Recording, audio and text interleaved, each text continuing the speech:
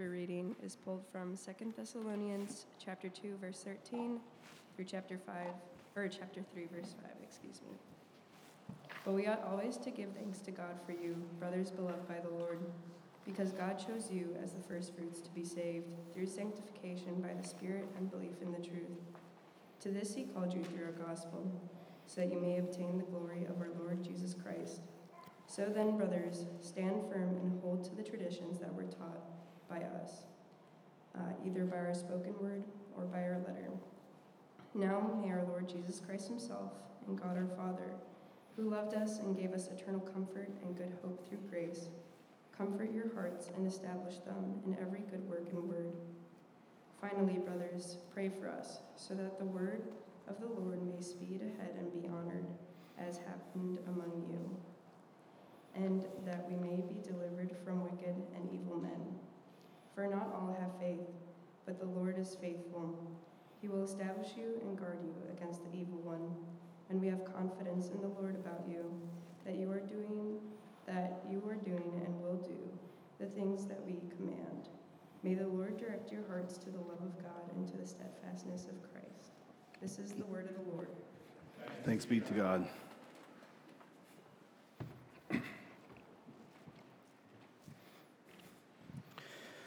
Thank you to Faye. We're beginning to spread out, as you can see, our scripture reading team. And you'll also be hearing from other voices reading scripture in the service. So thanks for reading that. We're, as she mentioned, in 2 Thessalonians chapter 2. It's printed there for you in the bulletin and has been read for us already. I want to talk to you today about having confidence as a Christian. I think as Christians, we have a confidence problem. And I think it's pervasive in all different aspects of our spiritual walk, that we have a really hard time feeling accepted, feeling loved by God, feeling like we're actually pleasing God with our actions, with our hearts. It's just not something that we normally ascribe to ourselves, that I am confident in God's presence. I'm confident that He loves me. Even when we're doing well, I find that when someone is doing well, maybe you have a more intentional prayer life, or maybe you're in the scriptures more often than you normally are, what we're often doing to ourselves is saying something like, well, things are going well, but I just wish it would be better. And we just don't have that sense of hitting our stride and walking with the Lord and feeling confidence, even though the scriptures talk about a boldness of coming into God's presence, even though it talks about us having confidence. What is confidence? What is the type of confidence that we're talking about today? The way I would describe it, looking at this passage that we have just had read to us and summarizing it, is it's a kind of comfortable strength. That's really what confidence is. It's a comfortable strength. Sometimes we talk about the virtue of courage, which we could say would be strength when we're uncomfortable. So when there's an uncomfortable situation, maybe it's hard to do something and you're called on to have strength, you then have courage. You act out of that. But when we talk about confidence, we're talking about the times when we actually are hitting our stride, when we feel well loved and well known and we're at ease, and to have a strength with our comfort. You see these two things juxtaposed in verse 16 and 17 of chapter 2. He says, "Now may our Lord Jesus Christ himself and God our Father, who loved us and gave us an eternal comfort and good hope through grace, comfort your hearts and establish them in every good work and word." Comfort your hearts and establish them. The word there is just to strengthen or to make resilient. It's speaking about a strength, a calm strength is what he prays for. I think these are phrases that are often just kind of read when we read our Bible. Oh yeah, comfort, strength, establishment. Do we slow down and realize that what Paul is praying for is an actual thing that we can have? It's something that he prays that God would grow in us, that we would have this comfort and this strength at the same time, this confidence. I want to talk about that today and ask this question: how do we grow in spiritual confidence? How do we become confident Christians, the way that the Scriptures describe it? And I'll answer in the negative first and saying how we don't become confident. It isn't from pumping ourselves up and making ourselves full on our own actions or abilities, our own contributions to God. That, in fact, is a way that we lose confidence. I've told this story before, but it's Family Sunday, so any kids in the room, do you guys have bikes? I know my sons have bikes. In the back, you guys have bikes that you ride? Have you ever gotten a flat tire? Okay, that happens when we get flat tires on our bike. Actually, the tire itself is not flat. If you know something about how bikes work, it's the tube on the inside. The tire is the outside part, but there is a rubber tube on the inside that holds the air, and that's what you actually pump up. A few years ago, I got one of my sons a bike, and he rode it for many months, and no issues whatsoever, and then all of a sudden we got a flat tire. Now, I grew up riding bikes all the time, changing my own bike tires, so I knew how to change a tire on a bike. And so I did. I changed this tire for my son. And he rode it for a day, and the next day it was flat again. So I thought, well, that's the strangest thing. Maybe it was just a bad tube that we bought. So I went back to Walmart and I bought another tube. And I pumped that tube up, and I put that tube on the bike, and the very next day it was flat again. I thought, this is the strangest thing. Like, I know how to do this. I'm not messing this up. I know how to pump up a bike tire, and I know how to fit a new tube on the bike. It can't be me, and it must be the tube. And so I went back again and again. The fourth time that this tube would get flat, I thought, I have to take a closer look at this. And so I began to examine the tire, the outside part, and I finally found this tiniest little nail stuck in the tire, stuck in that outside part. It was so small that you couldn't hold it and hammer it in. It was just this tiny little nail. It's stuck in there. And so what would happen is when I would put on a new tube, pump it up, then put it around this frame and put the tire on top of it, that whenever pressure was put on, that tiny little nail would puncture the tube.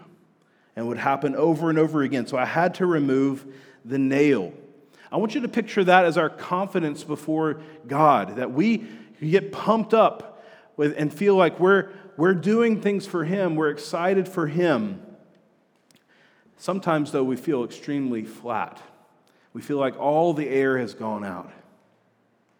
And I want to tell you that the reason why we often feel that way, most often, has to do with a nail that's stuck in the tire.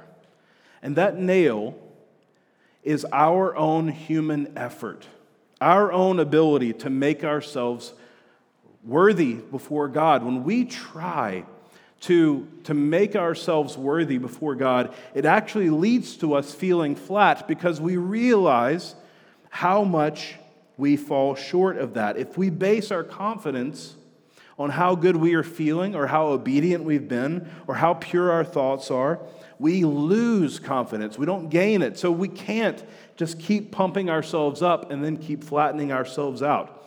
I want to talk about an alternative today. What is the alternative for having confidence in God? It's this in summary.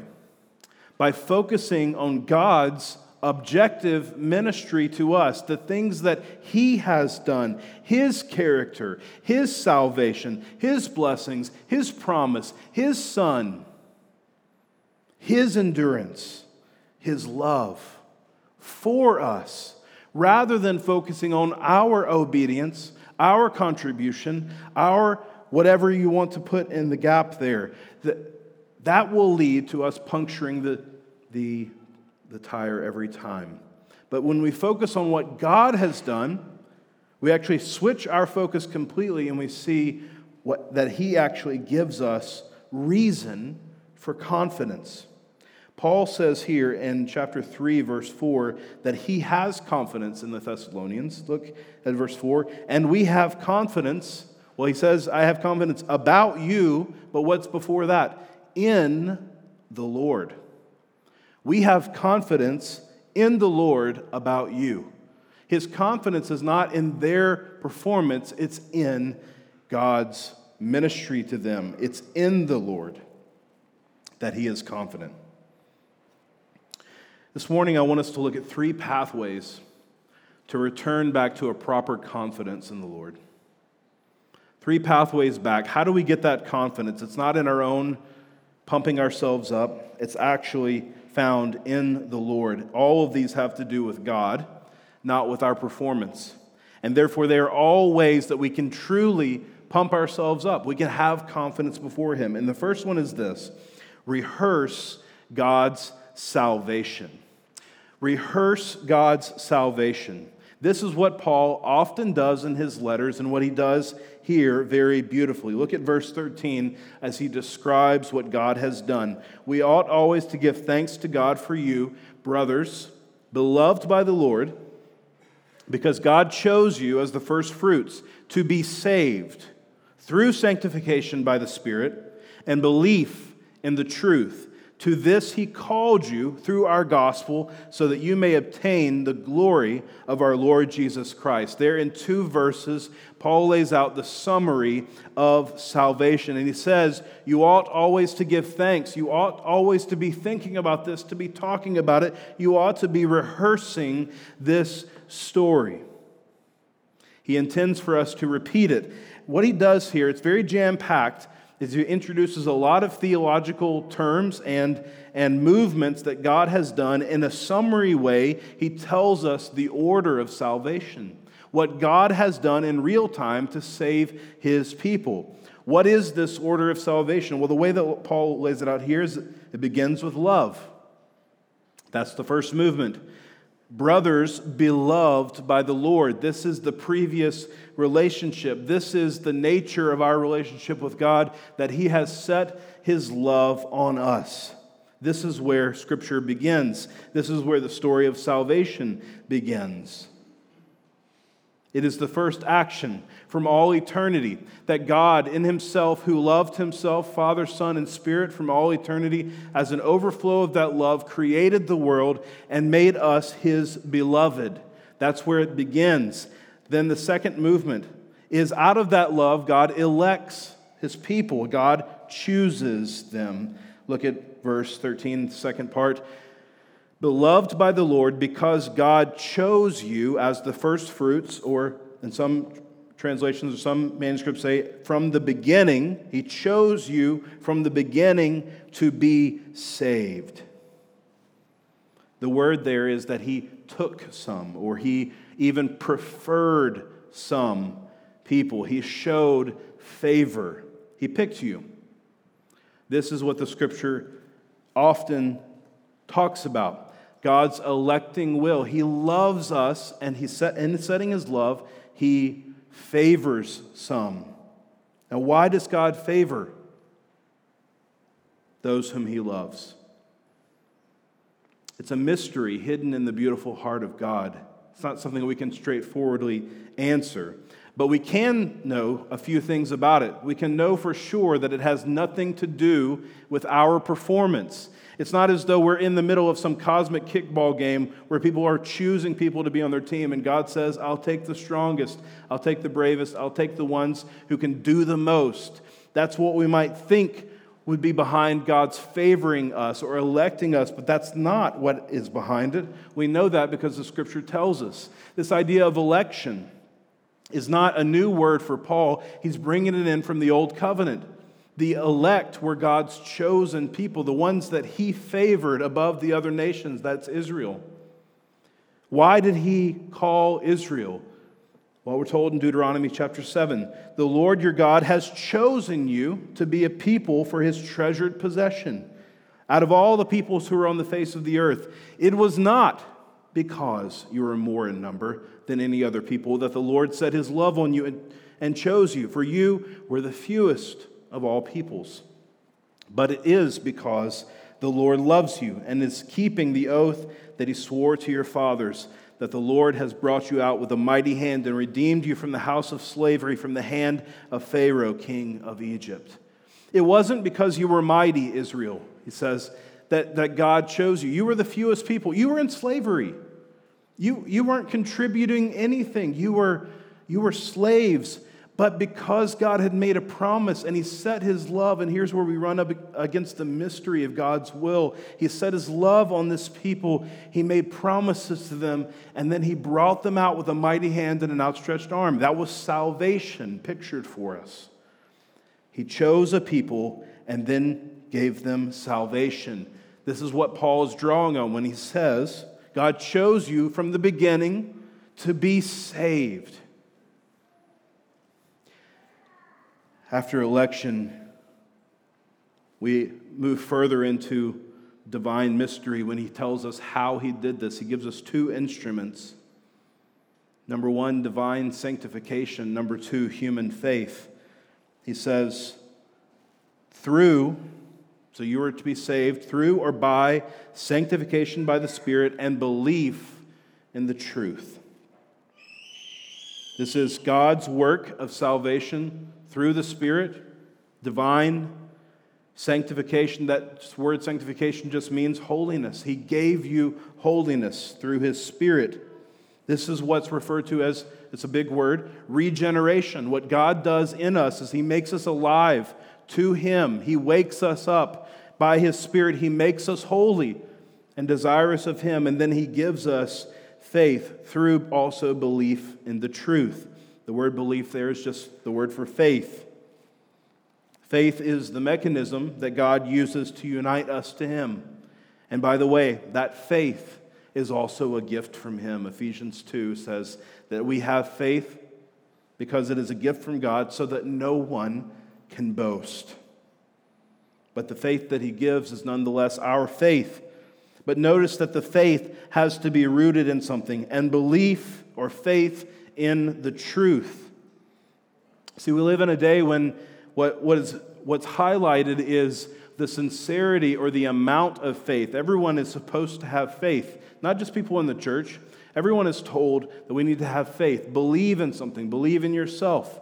Believe in the human heart, the human spirit. Believe in something. Believe in the future. Believe in the person that you love. But what's often emphasized is it's not what you believe in, it's how much you believe. That you need to believe, you need to have a sincerity of faith. So it doesn't matter which power you put that faith into, as long as you do so sincerely. This is easily seen to be a complete sham, though. Imagine you're listening to some late night religious channel on the TV, and a person on the screen tells you that if you just send in $500 to this ministry, you will unlock guaranteed monetary blessing. You will have some kind of blessing. Now, if you send in that $500 and it actually goes to a scam, it goes to someone who is a fraud, it wouldn't matter how much you believed in that $500 or that person on the screen. It wouldn't matter if you believed in the process. What would matter is the fact that they were a fraud, they were scamming you, that they were not trustworthy. So of course, it matters what the object of faith is, not just the sincerity of faith. The sincerity of faith is useless without a good object to put it towards. And he says here, belief in the truth. This is faith in the truth as presented by Paul here and as believed in Jesus Christ. Moving on to God's calling. After that, verse 14, to this He called you through our gospel so that you may obtain the glory of our Lord Jesus Christ. This is what we call effectual calling. God calls all those who are His, not with a voice audibly most often, but God draws in those who are His. He could be drawing you now. This is what He does in real time when the gospel is preached. Then the Holy Spirit draws people to Himself, those whom God has loved and has chosen. And what happens is they hear the gospel, as He says, through our gospel. What happens when the gospel is preached? Conversion. We are given repentance and faith. We repent of our sins. We trust in Christ. We're baptized into the body. And all of that leads to the glory of Jesus Christ, so that you may obtain the glory of our Lord Jesus Christ. That is what we call glorification. That is the end of all human endeavor. The end of all the world is the glory of Christ. This is the story of salvation. Paul does this in almost every single one of his letters. He gives us some kind of look, some kind of glimpse into the story of salvation for us to rehearse that it began with God's love, that He favored us with grace, that He gives us the Holy Spirit and faith, that there's a call from God that's experienced as the proclamation of the gospel. There's repentance and faith and a life lived to the glory of God. This is our salvation. And it's building on that he then says you should have confidence in verse 15. So then, brothers, as a result of this, stand firm and hold to the traditions that you were taught by us. See, our eyes often go to that command first without seeing how Paul has situated it. Stand firm, everyone. But stand firm in what? In what God has already done. And hold on, he says. Hold on. Grab onto what? The traditions that were taught to you. Often in Paul's writing, he uses that word to grip or to grab onto, and he talks about Christ himself. Here he says, hold on to the traditions. Hold on to what we taught you, both in word and by our letter to you, our letters. Now, we don't have the words that Paul said. Sadly, we don't know what he told them in person. He was an apostle. Whatever he said to them in person, he says, is also trustworthy. We don't have that. We do have the letters, though. We have the letters that we hold on to these letters. All these letters tell us the same thing. This is salvation. This is how God has done it in real time. He has redeemed us. So, stand firm. Have confidence. Rehearse the story. How does this help us build confidence? If salvation is up to you or based on your effort, what right do you have to any confidence? But if salvation is up to God, what right do you have to challenge it? Let me say that again. If salvation is up to you, what right do you have for any confidence? Your right to have a flat tire. Your right to keep feeling the pinch of losing confidence in your own abilities. But if, as Paul presents it here, God is the author of salvation, He is the one who has accomplished this, He is the one who has drawn you to Himself, presented the gospel to you, then what right do we have to challenge it? Do we think that we know ourselves better than God? Do we think that we understand our sin better than Him? Do we think that our sin outmatches His grace? He knows us, and He still loves us and has still drawn us to Himself. If you have felt that pull of God towards Himself, you're not trusting in your ability to even know that. You're trusting in His ability to do what He's already said He's going to do and has done. So rehearse the story. When you're feeling flat, tell yourself what God has done, not what you are contributing. That will lead to a flat tire every time. But if you go back to things that are beyond your life and beyond even your scope of understanding, that's what you're trusting in. Second pathway to receive confidence is to receive God's help. Rehearse God's story now, or His salvation, and receive God's help. See, this is not just something that God has accomplished in the past. This is something that He actively invites us to walk with Him in. He wants to help us in two specific ways this passage talks about. First, He wants to give us comfort. Look at verse 16 of chapter 2 with me. Now may our Lord Jesus Christ Himself and God our Father, who loved us and gave us eternal comfort and good hope through grace, comfort your hearts and establish them in every good work and word.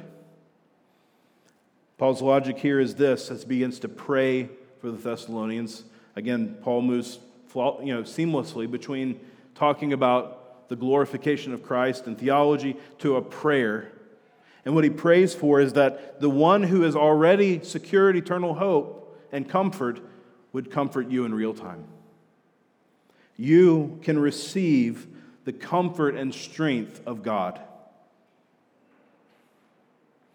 If God cared for us so much eternally, in other words, why would he not care about your experience of him right now?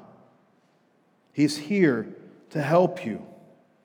And so what Paul prays for here is not that we would live in a state of terror or discouragement, but that we would find a real comfort in God.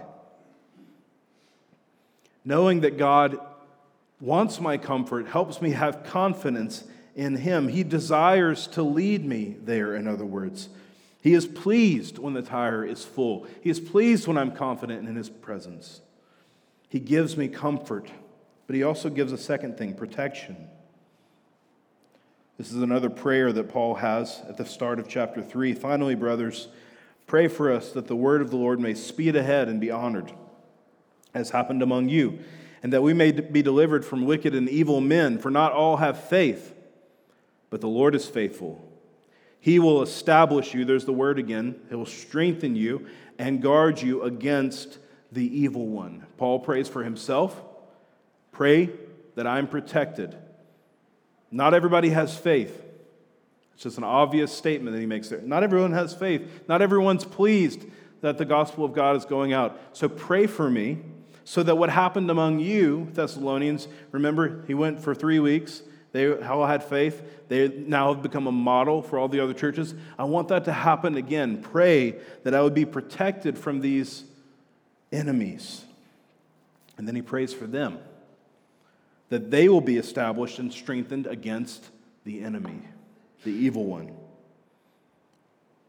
So he's talking about here, really, if you look at the whole passage, the world, the flesh, and the devil, the enemies that are out there, the enemies within the flesh, the enemies of evil and wicked men who stand in front of the gospel, try to, and then the evil one himself. And he prays against that for God's protection, which means that the evil one must want us without strength. Let me think about that for a moment. Why would he pray against this if the enemy didn't often do this? He wants us flat. He wants us navel-gazing. He wants us thinking about God as the great curmudgeon in the sky. He wants us assuming that God is disappointed with us, wished we were a little better. But he says God can protect you from that.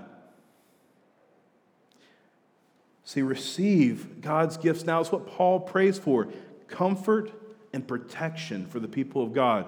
They've already received salvation, but in real time, he wants them to feel that they are comforted and protected.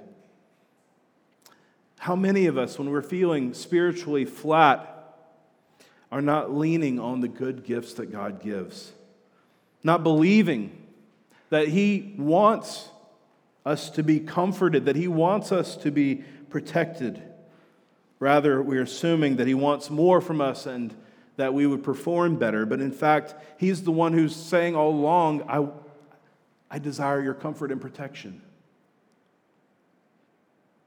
How many of us who have children, or perhaps have worked with children, have discovered that our children have been thinking or wrestling with or being burdened by something that was really not true, not a reality. Maybe they were worried about something that they didn't need to be worried about. And they tell you, this is why I'm sad. And you just have this reaction where you think, why didn't you tell me that you were thinking that? I could have helped you. You didn't need to worry about that. That's not going to happen for a long time. That's already over, whatever it might be. Because in that moment, what we want to do is protect and comfort a child. Are we better parents than God? He wants our comfort and protection. He offers it to us that we can receive. And He does know. He's not like us parents who don't always know what's going on. He knows what's in our hearts, but He still desires for us to come to Him and pray like Paul prays here, that the God of comfort, that's His character, would comfort us. And that this God who can protect and can defeat the enemy will defeat him in these instances. We can grow in our confidence knowing that God is ready, not just with what He has done in the past, but He's ready to give us good gifts now for our confidence in His presence. The third pathway towards increasing our confidence is to rest in God's character. I love the final prayer that Paul prays for the Thessalonians in verse 4 of chapter 3. He says, "And we have confidence in the Lord about you, that you are doing and will do the things that we command. May the Lord direct your hearts to the love of God and to the steadfastness of Christ." Isn't that beautiful? May God direct your heart towards His love of you. Direct you towards the steadfastness of Christ. It's the character of God, specifically the love of the Father and the steadfastness or the perseverance of the Son. The idea of directing there, it means to weave around obstacles. So you see what he's praying? I don't want things to get in the way of you understanding the love of God and the steadfastness of Christ. Knowing someone loves you and is for you is how you build confidence. If you sense or believe that someone loves you, it gives you air, doesn't it? Doesn't it pump you up to know that you're loved, that you're accepted? My mom is called by her grandsons, 4 of whom are here today, and others, Dee. That's her grandma name. So her name is Debbie. And so they all call her Dee. And ever since they were little, she's just done this with every single one of my kids. She will hold them if they're little, or grab their hand if they're walking around, and say, "Look at me. Dee loves," and she draws it out. It's a southern lady, big draw. Dee loves, and then it says their name. Dee loves Cademan. He loves Rhodes. She loves Rhodes. She loves Leland. She loves Townsend. And she'll do this over and over and over again, 10 times at once. And what she's doing is she's building confidence in them. They're loved. The human soul wants so badly to hear that, to know that. And you can see it in them, and you can see it in me, even as I'm watching them. Confidence growing. I'm loved. My mom is very loving. She is not more loving than God. It's where she learned to be loving. And God is directing us towards His love through Paul's words. That's what he prays. Direct your hearts to the love of God. Look at me. I love you.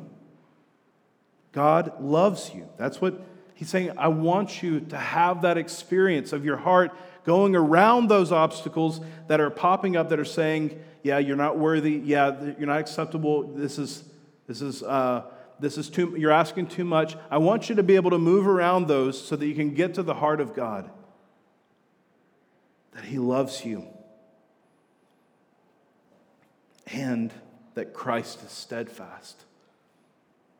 The idea there is of patient waiting, endurance, the steadfastness of Christ, the one who waited in hope for the story of redemption to take place for His part, the one who endured the pains of the cross, the one who waits for the redemption of all things, He can persevere through whatever you're going through. He is steadfast. You don't need to look to your own steadfastness. You need the steadfastness of Christ. And He is able to take your sin and your apathy, any rebellion you may have. These are the stakes that I want us to put in the ground.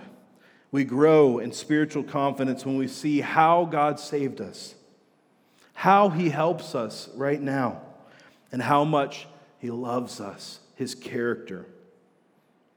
If we lack spiritual confidence this morning, we need to hear these words.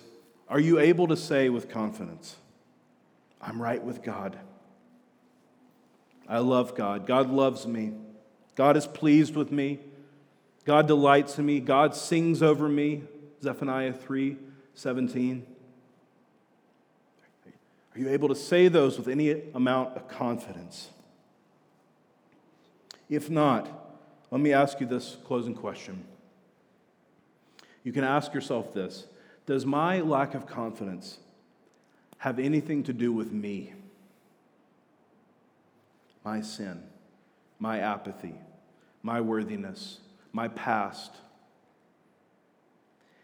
If you're beginning the sentence like this, I don't feel like I can be confident or I'm worthy because then just stop right there. That's the nail in the tire. It will let you out every time because you aren't worthy. You aren't engaged enough. You aren't pure. This is not what our hope is. Our hope is found in taking the focus off of ourselves.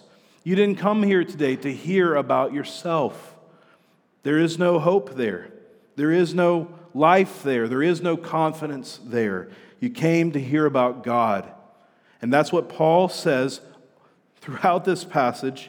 This is what He has done. This is what He continues to do. And this is how He feels about you.